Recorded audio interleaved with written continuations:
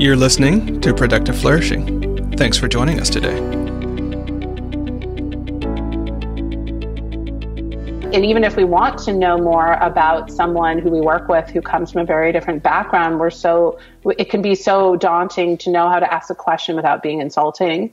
And so we don't necessarily ask. I hear a lot of people talk about that. I want to know more. I just don't know how to ask. I don't know how to start that conversation. And I'm afraid I'll offend them. That was Leah Weiss, a business consultant and author who helps people integrate mindfulness and productivity.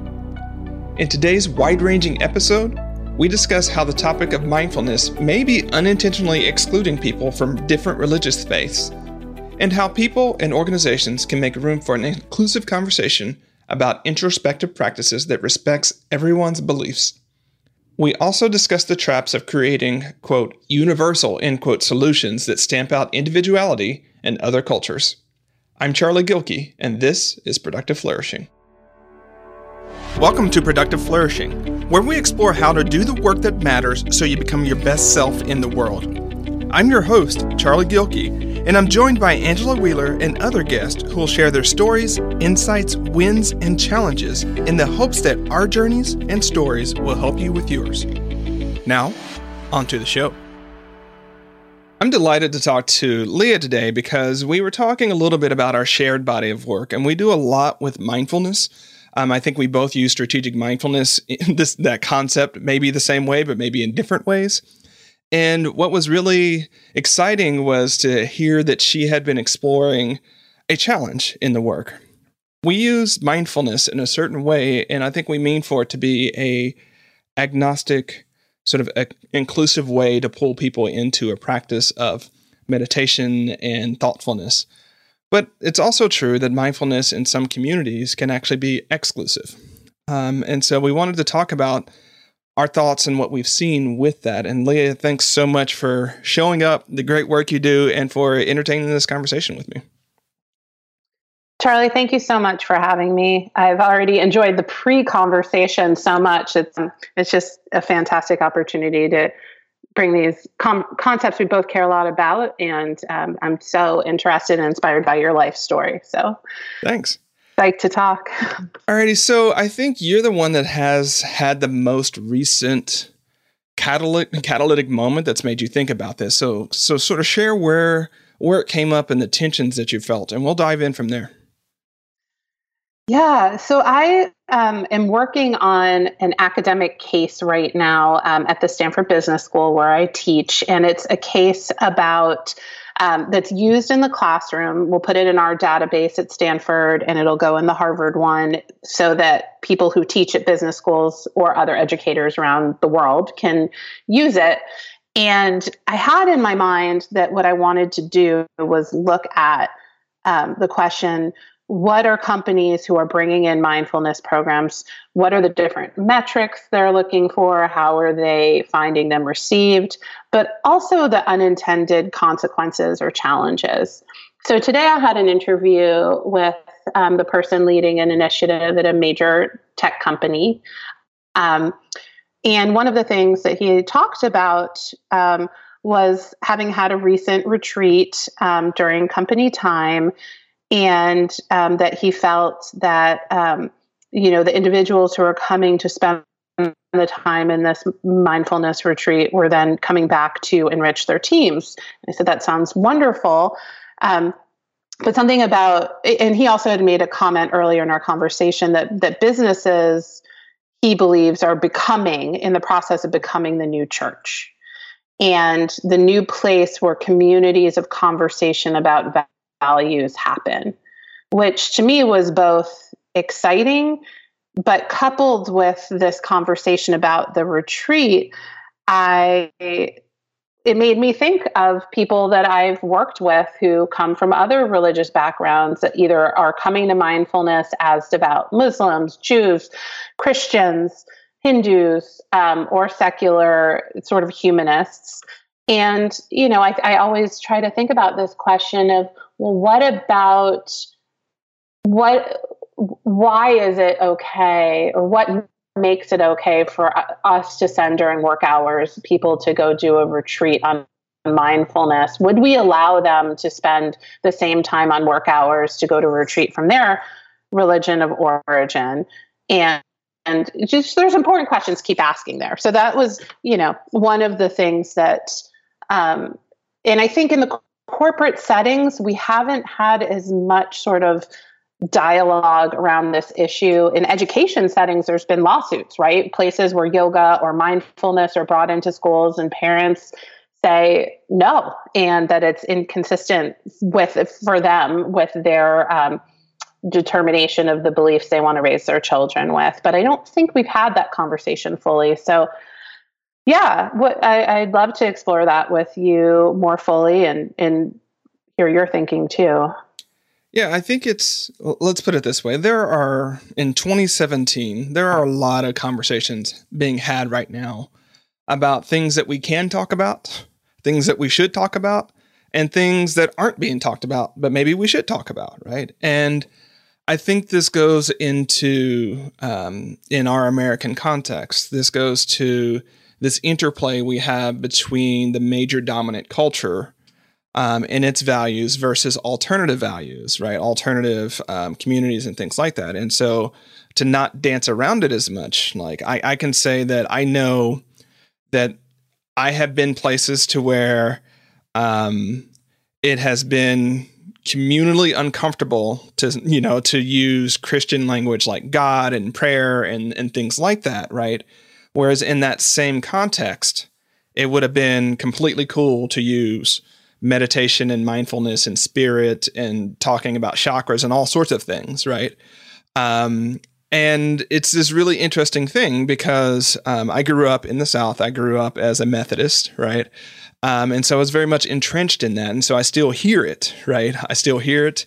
And, I've done my own work to sort of translate and adapt and sort of come back to the tradition in a different way, right?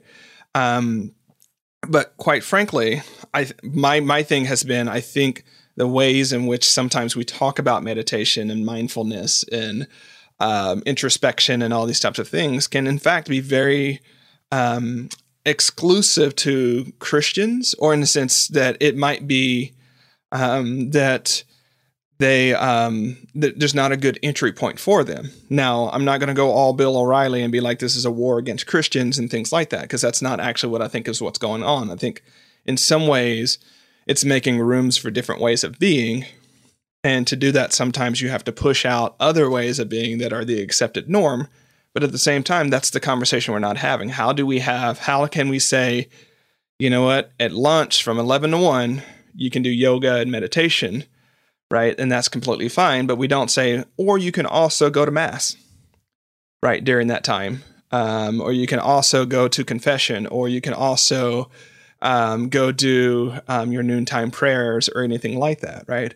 And it's a sticky point because I understand why corporations and we all are uncomfortable to talk about it. But I think it's important that we do, because there's different ways into mindfulness. There's different ways into prayer. And from my perspective, they're different words for the same thing. But what do we do? How do we have that conversation? So obviously, we're both consultants. We both, talk to people about these types of things. And so I'm curious, though, what if I were a client and this has come up, how would you work through an organizational client, to be clear? How would you work through having this conversation and setting it up so that there is this open space to tap into your version of source, whatever that is? Absolutely. So I think one of the ways that it becomes really important is upfront when we are defining a space that's a space that we are really clear about the goals. Like, this isn't going to be sneaky Buddhism. This is going to be a conversation about compassion or mindfulness or purpose. And we want to set norms for our conversation that allow people to come in from varying viewpoints, which means like they can't attack each other, but also I feel strongly we can't privilege that needs to include religious perspectives if we're trying to have that conversation, because it would be very difficult for individuals to talk about a topic like mindfulness or compassion or purpose without bringing their beliefs in, either overtly or not. So then, I think there's making it clear up front that there's a respect for our ability to learn from one another's different religious backgrounds and practices, and that we also not misdefining it, that this is a secular, as in the sense of you can't talk about your belief system. I think that's a big mistake. There's different ways of understanding secular. We want it to be universally, people can belong to the conversation and talk about who they are and where they come from. So, I think that, and to me, what gets concerning is if there's only an opportunity to talk about, mindfulness or chakras or these yogic practices, but other people don't feel like they can bring in their prayer life. And I think the group that's taught me the most about this is working with veterans. And, when I've spent time at the residential PTSD unit in the Bay Area and in Menlo Park, and majority of the veterans that I worked with have devout religious practices and were so passionate. So when we were doing compassion training classes, that's what came in, their prayer lives. There were visualizations, I would invite them to bring in if there was an image from Christianity that appealed to them. And then we would talk about all of that. So to me, I think there's just an invitation, and what do you think? Well, I think there is plenty of context to be concerned here. Now, from a comparative religion perspective, the Abrahamic religions have been the most exclusivist and of the religions historically. So Abrahamic religions being ones that, Christianity, Islam, and Judaism have largely been the most, especially the former two, have been the most where it's like you have this belief set, or you're wrong, or, you can go to hell, or those different types of things, especially the way that it's come through the American sort of evangelical tradition and the way we've morphed that in our society. And so I think that's an important context to say, like, you coming in and saying, being able to talk about God and Jesus and prayer and, angels or whatever set you have there, that's completely cool. Where we might have trouble is if it gets more into, I'll use more Southern Baptist language here, more into hell and damnation talk, right? That's super challenging to be in a room with people. It's like, well, I believe that if you believe that, then you're wrong and you're going to hell. It's not my place to judge, but that's what I'm told. That can be a very sort of challenging and exclusive conversation in that way, right? But as long as it's, this is my belief set, that might be something that's out there, then it's like we can come to the table and say, my way of understanding this particular way of mindfulness, meditation, presence, loving kindness has gone through this channel. Your way has gone through that channel. They're compatible, right? So we're all good. We can use these words interchangeably. And so it's kind of like, I don't know, Leah, we have a rule in our team, not about religion per se, but I've got a military background, as you know, and I will spawn off acronyms and short ways of talking to each other, right, and things like that. And we have, I think we call it the language rule, right, where it's not that you have to use the language that I'm using. You just have to be able to understand the language that I'm using, right? And so if I can say, SSR, Leah, 2 to 3 weeks, ORAH, and Shannon understands that, she doesn't have to say that same thing back to me, right? She can say it in whatever way is easiest for her. And I think there's a similarity here. And then we came up to that because people would come to our team and they're like, there's no way I'm going to say that. Like, I just don't think that way, Charlie. I'm like, that's fine. As long as you understand what's being said and you can go with that. And I think in this case, it's something similar. Like, this is my language. You don't have to say, like, if you believe in, if you're from Islam, you don't have to say spirit and chakra and universe and like you can say Allah and prayer and whatever you want to say on that side. But I also don't have to say those things back to you in that way, as long as we can agree. In many ways, I think it's kind of like, you probably seen this from the Taoist tradition, but it's kind of like the finger pointing at the moon. And a lot of times when we get wrapped around language, this is my perspective. I completely appreciate that other people have different perspectives on this one. But, a lot of times we get so wrapped around the finger and forget what it's pointing at, right? And so, the finger might be universe or spirit or chakras or God or Allah or whatever it might be, right? We can let that go. What's the moon we're talking about here? Like, what are we really getting at? And so that's what I would say about that, is just set up the ground rules that, like, you can't, this is not a conversion practice. Like, we're not coming to be evangelical and missionary. I'm not trying to convert you to my belief, right? I'm also not trying to impose my belief structure onto you, right? What we're trying to do is create these spaces so that we can, have this quiet, reflective, introspective, powerful time in whatever traditions we know.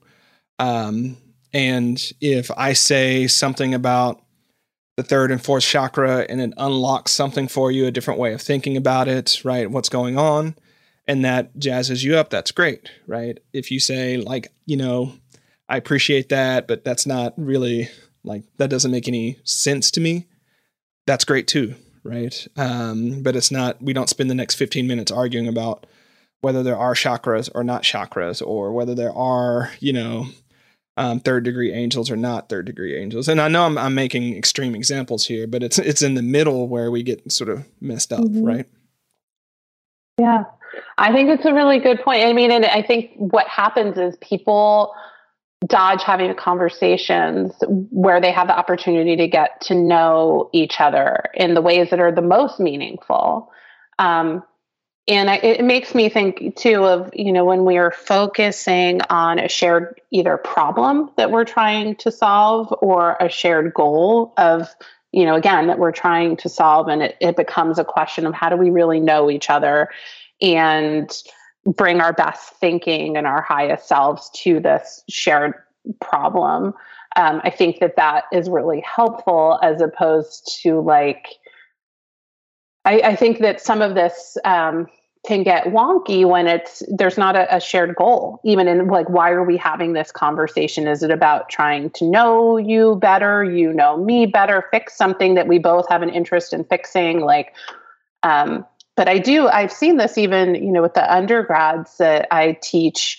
One of the assignments I've given in Compassion in the World Religions course that I've taught at Stanford was to ask them to each go to a prayer service from a tradition that's not their own, that they'd not engaged with. And then come back and talk about their experience. So to have the experience of being an outsider, but trying to understand, and they had to do an interview of someone who was, a practicing member of that religious tradition, and ask them a set of questions to really try to climb the empathy wall and understand. But experiences like that aren't part of education today. They don't happen for our younger kids. They don't happen in undergrad. They don't happen in grad school. So then we're unprepared by the time we're in professional life. And even if we want to know more about someone who we work with who comes from a very different background, it can be so daunting to know how to ask a question without being insulting. And so we don't necessarily ask. I hear a lot of people talk about that. I want to know more. I just don't know how to ask. I don't know how to start that conversation. And I'm afraid I'll offend them. Do you see that? Yeah, I see that a lot. I see that about this particular topic. I see that about talking about race and, all sorts of identity value, all sorts of identity injustice and things like that. And it's always this, I'm curious, but I don't know how to start the conversation. So I'm not going to start the conversation because, I don't want to offend someone. But then because I don't know what's going on, I end up either doing things that offend them, or I end up not supporting them in the way that I actually think, that I actually feel about them. And so we end up in these sort of silos of ourselves, where there's no bridge. And, I feel fortunate in that sense because I remember, going back to the Army and things. So like, I know the more I get away from it, I was talking to you a little bit about this earlier, but the more I get away from it, the more I realize how many cool parts of it there were. But like when you went to a new culture, like if you were deployed, like they would sit down and say, here are some of the things about this culture you need to know about, right? And sometimes it was, not great, but it was more, it wasn't just like, oh, we're going to drop you in the middle of, this completely different culture and expect you to perform well. And, do things like, you're sharing a meal with someone and you're eating with your left hand and you're offending the crap out of everybody and you don't know why because you're left-handed and that's how you eat. But in that culture, that's the taboo hand when you're at the table, right? And all of a sudden you've made a mess of things and you have no idea what just happened. And they can't even talk about it because it's just one of those things that's so embedded in their culture that it's just not done. Now that's an example, like you can go with, cross-gender conversations and relationships, across many different societies. But I think, the DoD, Department of Defense here, had at least a good sense of histories of knowing what happens when you don't do that. To say, here, like, you are going to someone else's culture, right? For you to be successful with your mission there, you need to know X, Y, and Z. But we live in this cultural melting pot here in the United States, right? And so, we're not having the conversations that really we are a multicultural society, right? When you show up to work, though in our society, we have a history of a certain type of way of showing up that's acceptable, right? That's how you do that. But here's how this works in other cultures. That's not on-the-job training. It's not educational training. It's just sort of stuff that maybe you got to take the initiative and go talk to other people on that. But like, how do you even start that? How do I walk in? I mean, that's the question that I get a lot of times. How do I walk in to a local mosque and say, hey, I would love to learn more about Islam, and I would love to learn more about how you experience the world.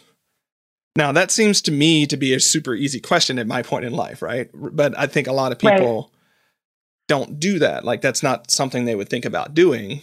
And that would be incredibly scary. Like, what if they're, what's going to happen? I can tell you what's going to happen. But anyways, right? But I think it's having that sort of conversation about this, like, hey, I want to learn more about this. I'm not coming from a place of judgment. I'm not coming from a place of conversion. I'm not, coming from a place of anything like that. I just love to understand the world the way you see it and how you interact in the world and how the world interacts with you. And let's have a conversation about that, right? And there will be people that will be incredibly offended by even you saying that because like, oh, so you just assume because I'm X that, it's different. I'm like, I don't know what to assume, but I don't want to assume it's the same as mine because I think that's false. I don't know what it is. Anyways. And so I think that's unfortunately a conversation that our ostensibly multicultural society has put on individuals, where I think it's something where I think organizations, especially large organizations, could do a better job about that. Yes, it costs time and dollars and money, but how much are you already spending in protection on lawsuits anyways, right? Yeah, I think that's a great point. And I feel like putting the legwork, because I've seen it be really problematic when, and even experience this when I'm in a group and they're like, oh, tell us the whatever perspective on X, the thing that makes me different, or like the woman or the this or the that. It's so different. And in my experience, when we make the effort to be the one to go and ask the question and be the outsider and try to understand, I've never experienced people being anything less than helpful in that. And they might redirect me to someone else and be like, oh, you need to talk to this person. But it's super interesting. It's occurring to me too. One of the really interesting things I've been doing with work is exploring with one of the biggest oil companies how to implement mindfulness in the context of improving safety.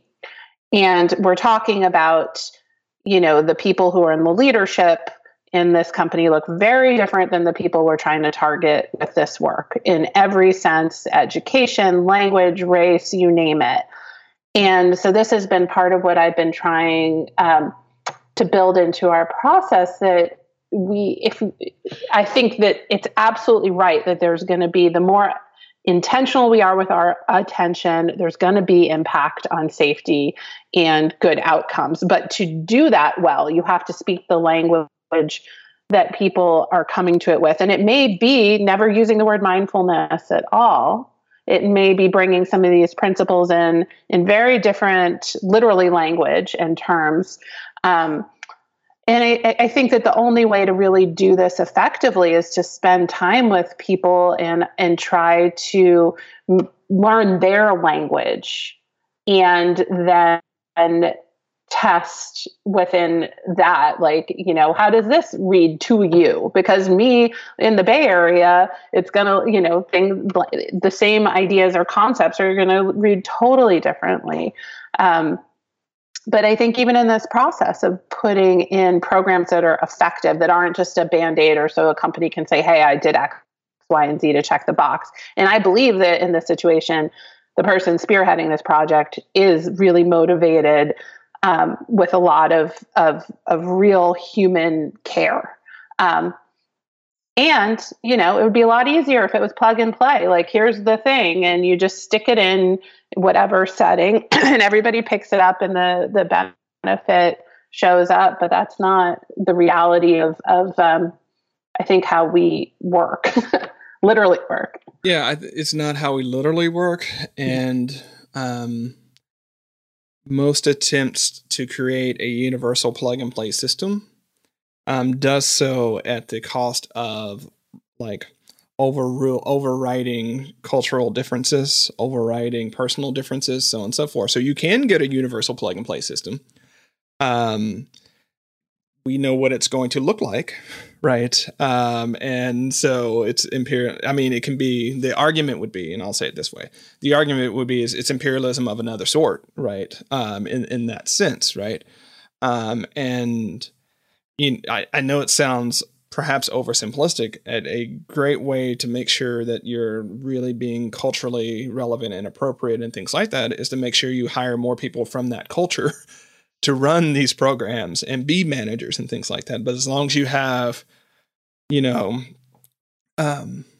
Singaporean company with an American management system on top of it, you're going to end up, and I'm just using those two countries because that happens, but I mean, that's pretty much the way a lot of things happen around the world, is that, like, local people do the work.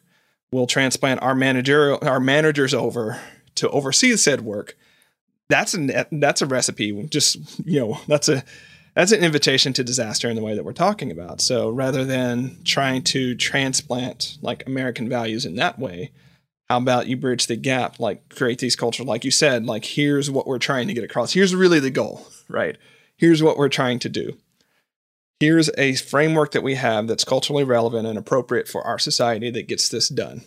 How might we adapt this so that it's culturally relevant and appropriate for you so that we get a similar process, right? And it might not happen on the same timetable because we don't realize to what degree in our own society that there are just common frameworks. Like, I used to teach philosophy and ethics and things like that, and most people don't realize how much Platonic and Aristotelian thinking frame their way of seeing the world, right? It goes super, super deep, right? Because we've just been building on that foundation over and over again. You go to a country that does not have Aristotle and Plato at its roots, there's a whole lot of just conversations you don't even know to have, right? And there's a whole lot of, like, I kind of think of it as like cultural operating system, right? There's a whole lot about this operating system that works because of these foundations. You go into another culture, it's a different operating system in a lot of ways. And I'm not saying it's better or it's worse or it's, we're still human, but the way in which that operating system parses language and parses its programming, it's going to be different and it's not going to have the same hookup, right? And so that's where you have to have people from that culture that are saying, okay, here's how we translate this, or gasp, here might be a better way to explain this, right? That's more that's better for all of the world. That's not just coming from this frame. That surprisingly, that can happen too. I'm being sarcastic, but I mean, that's what we don't think about a lot of times, right? Yeah. Yeah. And I love that it's really in some ways the only way to surface our strongest assumptions is to like get out of the place where the assumptions universally apply. It's otherwise we don't see it. We're all swimming in the same water. I think that, and it's interesting that corporations are using the language of culture increasingly now, and bringing forward an intentional culture and a culture that's productive. But I also find myself asking, like, productive for who? And what if we're setting up conditions that are conducive to work and well-being, that's not going to look the same for everybody, and who's asking the question and designing around which preferences. I think that it'll be really interesting to see how this unpacks. All these open office spaces then starting to get converted back into little cubicles, and it opened again. I mean, it's just like a very literal example of, what are the conditions physically that help us to do the work we're trying to do. Well, it's not necessarily so straightforward. Yeah. So that's why I stay in the game, Leah, because you got into this and I was like, what are the conditions that enable us individually and as a society to thrive, right? That's why it's called productive flourishing, right? And it's a complicated question. It seems easy. It's a complicated sort of, complex scenario. And you get to exactly to your point where, when people start thinking about design, a question I've learned to ask is, what are we optimizing for? Right? There are a lot of things we can do, but what is this design? What is this structure? What is this system optimized for? And let's start from that. And did we pick the right thing? For instance, I was talking to someone yesterday. It's a micro example, but they're thinking about some system switches. And it's like, okay, so you can optimize for having everything in one place, or you can optimize for having tools that are best in class alone, but they're not all in the same place. But it doesn't seem like we can do both at the same time. So which one of those values take precedent? And once we decide that, we might just have to every time like the other sort of cultural thing pops up or the other value thing pops up, and we're like, oh man, I wish that's like, yeah, I know, but we chose this. Right. And I feel the same way. I'm curious about this, right? I feel the same way about, say, Amazon's work culture, which we know it's a high performance, high stress environment. It can be brutal for folks. But at this point, I might get in a lot of trouble about this, but I'm like, we know that going into it, right? When you apply to Amazon that that's the type of culture it is. So to get inside the culture and then complain about the culture is inconsistent to me. That would be like going to the Navy SEALs or the Army Rangers and being like, yeah, I want to be a part of this elite, high performance, tough unit. And then you get in there and it's high performance and tough. And you're like, this is way too hard. This is inhumane. Like something's wrong with this. Like you kind of knew that before you joined, right? It's the way we roll. And so if that's not the type of culture you want to work at, don't work there. Right. I'm not saying Amazon shouldn't improve some of its practices. Right. I think it's a sort of a systems thing. It's the organization and the individual. But I think it's to the point to where we or organization leaders can say, what are we optimizing this culture for? And let's be honest about that. And then I think individuals can say, what do I want to optimize my career around? And when you find that there's not a fit, I don't know. I mean, the simplest option is not to work there when you have the option. Like if that's the only option in town and the coal mine is shutting down and you have to work at the coal mine or, not, it's a different sort of scenario. But I think that's a less relevant scenario for an increasingly larger amount of people. Yeah, I think that's right. With the options of being able to work remotely, and I've definitely heard people talk about when culture is functioning well, it should be a sorting mechanism that people should understand what the culture of this organization is well enough before they come in to select in or opt out. And I think it's a really interesting point. And I had never heard anybody juxtapose it how you just did with, like, you don't get into the SEALs and say, this is hard. I think that there's a lot to be said for that, and having the clarity about who we are, like what our purpose is and what our environment fit is. Because, like, I know for me, that's been a big learning curve. And I see that in a lot of my MBA students, that they'll start out in one environment, maybe finance, and they'll work 100 hours a week in that, or they'll be in a startup. And it'll either be they'll decide that's not the right environment, or for the next phase of their life, when they want to have, families, that's not where they want to be. But part of it is a lot of trial and error. And I also really appreciate your point that it is a privileged position, if we're in a situation where we can make these choices. But I feel like I'm like such a broken record. And whenever undergrads come to talk to me about what do I want to do, what do they want to do for their career, and this and that and the other, and I'm always like, get in I don't care if it's unpaid internship, get somewhere near it. And I don't care if you are the lowest person and you feel like you deserve a better role, like, understand in your bones what the environment looks like, because that's the only way that I know to really learn, like, what am I about? Where do I fit? It's by trial and error, and, all that sort of experience, which we don't get necessarily in the classroom. And I think it goes a long way to saying, what are the environments and values I want to select for and move towards, and what matters to me. Yeah, exactly. And if you're a broken record about that, then I'm a part of your band, because it's the same thing. It's the same thing. It's the same thing I say. I'm also the chair of the Wayfinding Academy, and it's the same thing that we say there. It's just like, don't spend 4 or 8 or 10 years going for a career option that you haven't actually shown up to, like, experience. Like, it's all fun to think you want to be a vet until you have to, like, do what vets do and see what that life is, and cut into animals and deal with this animal that's just crapped all over itself because it's sick, and then you got to tend to it. Like, that's the reality of being a vet. It's not the total reality, but if, like, that's not something you want to show up to work, or that you're willing to show up to work to deal with frequently enough, maybe that's not the career path for you, and I also think it's the other side is, like, before you rule out, like, a trade. I know I got to put a trade, because in the American society, that's how we are about education. It's like, you can go and you can get these great jobs, or you can work in a trade. BS, right? Before you rule them out, like, maybe try welding for a little bit, right? Maybe try to build something with your hands and see, what that's like. Or maybe plumbing is your jam. Like, but that's maybe another conversation. Experiential learning. Here's what I'll say.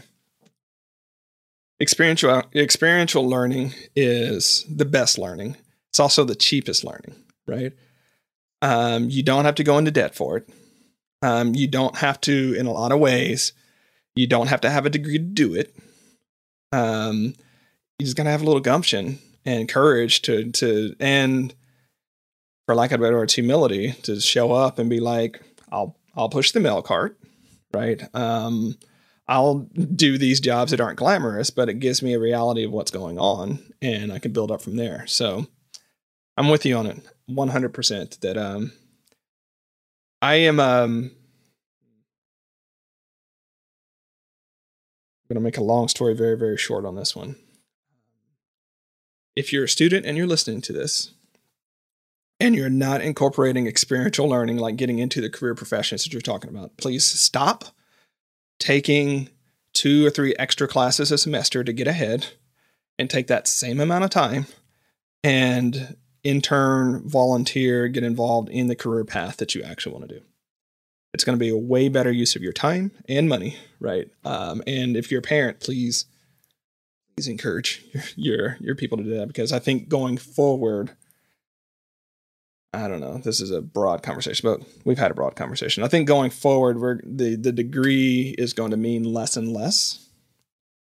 And we're going to start optimizing in our interviewing because we're getting better. The business is getting better about interviewing and it's getting better about integration. I think we're going to start optimizing for people who have more character-based traits than knowledge-based competencies.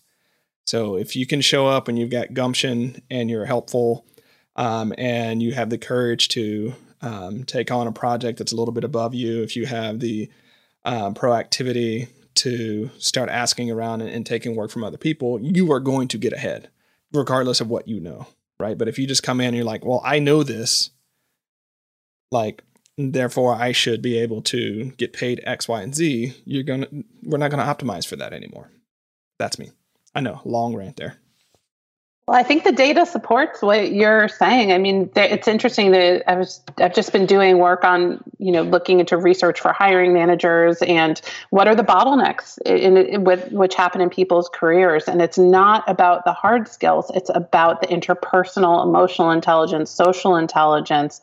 And when you ask hiring managers for companies, they can't find the people who have the people skills, and that's what they most are looking for. Or if you interview people a few years out of business school, they get the first job, but the differentiator between having the career trajectory they're looking for, I think, is a combination of this sense of purpose and clarity and personal purpose, and these, for lack of a better word, soft skills. So I think you're spot on in that one. Yeah. I don't think people are getting outworked. I think they're getting outhearted. And that's just what we're going to continue to optimize for. Yeah. I love that expression, outhearted. That's great. So we've touched on a lot of few things as it relates to mindfulness and culture and, all sorts of different things. Really wonderful jam, but, sort of wrapping things up as the guest, you get to leave us with an invitation or a challenge. Right, an invitation or a challenge, whichever resonates more with you. So based upon what we've talked about today, what would you invite or challenge our listeners to do? So my challenge would be go to someone in your life, your school, your workplace, who comes from a background different than your own, and ask them questions about it. Make the choice to tell them you want to learn more, and don't let fear of that conversation and being awkward or saying the wrong thing stop you. That's my challenge. That's fantastic. Thank you so much for joining me today, Leah. Thank you so much for having me. This has been a blast. Okay, listeners. So you heard it from Leah. Between now and next week, go out in your community somewhere and find someone who just comes from a different background than you and ask them about their experiences and about how they get on in the world, and see what you learn. I know it takes a little bit of courage, but it's well worth the ask. Until next time, stand tall. Thanks for listening to Productive Flourishing. To get more resources that'll help you finish the work that matters and be your best self in the world, head on over to productiveflourishing.com. If this episode warmed your heart or got your wheels turning, we'd really appreciate it if you'd leave a review for the podcast on iTunes.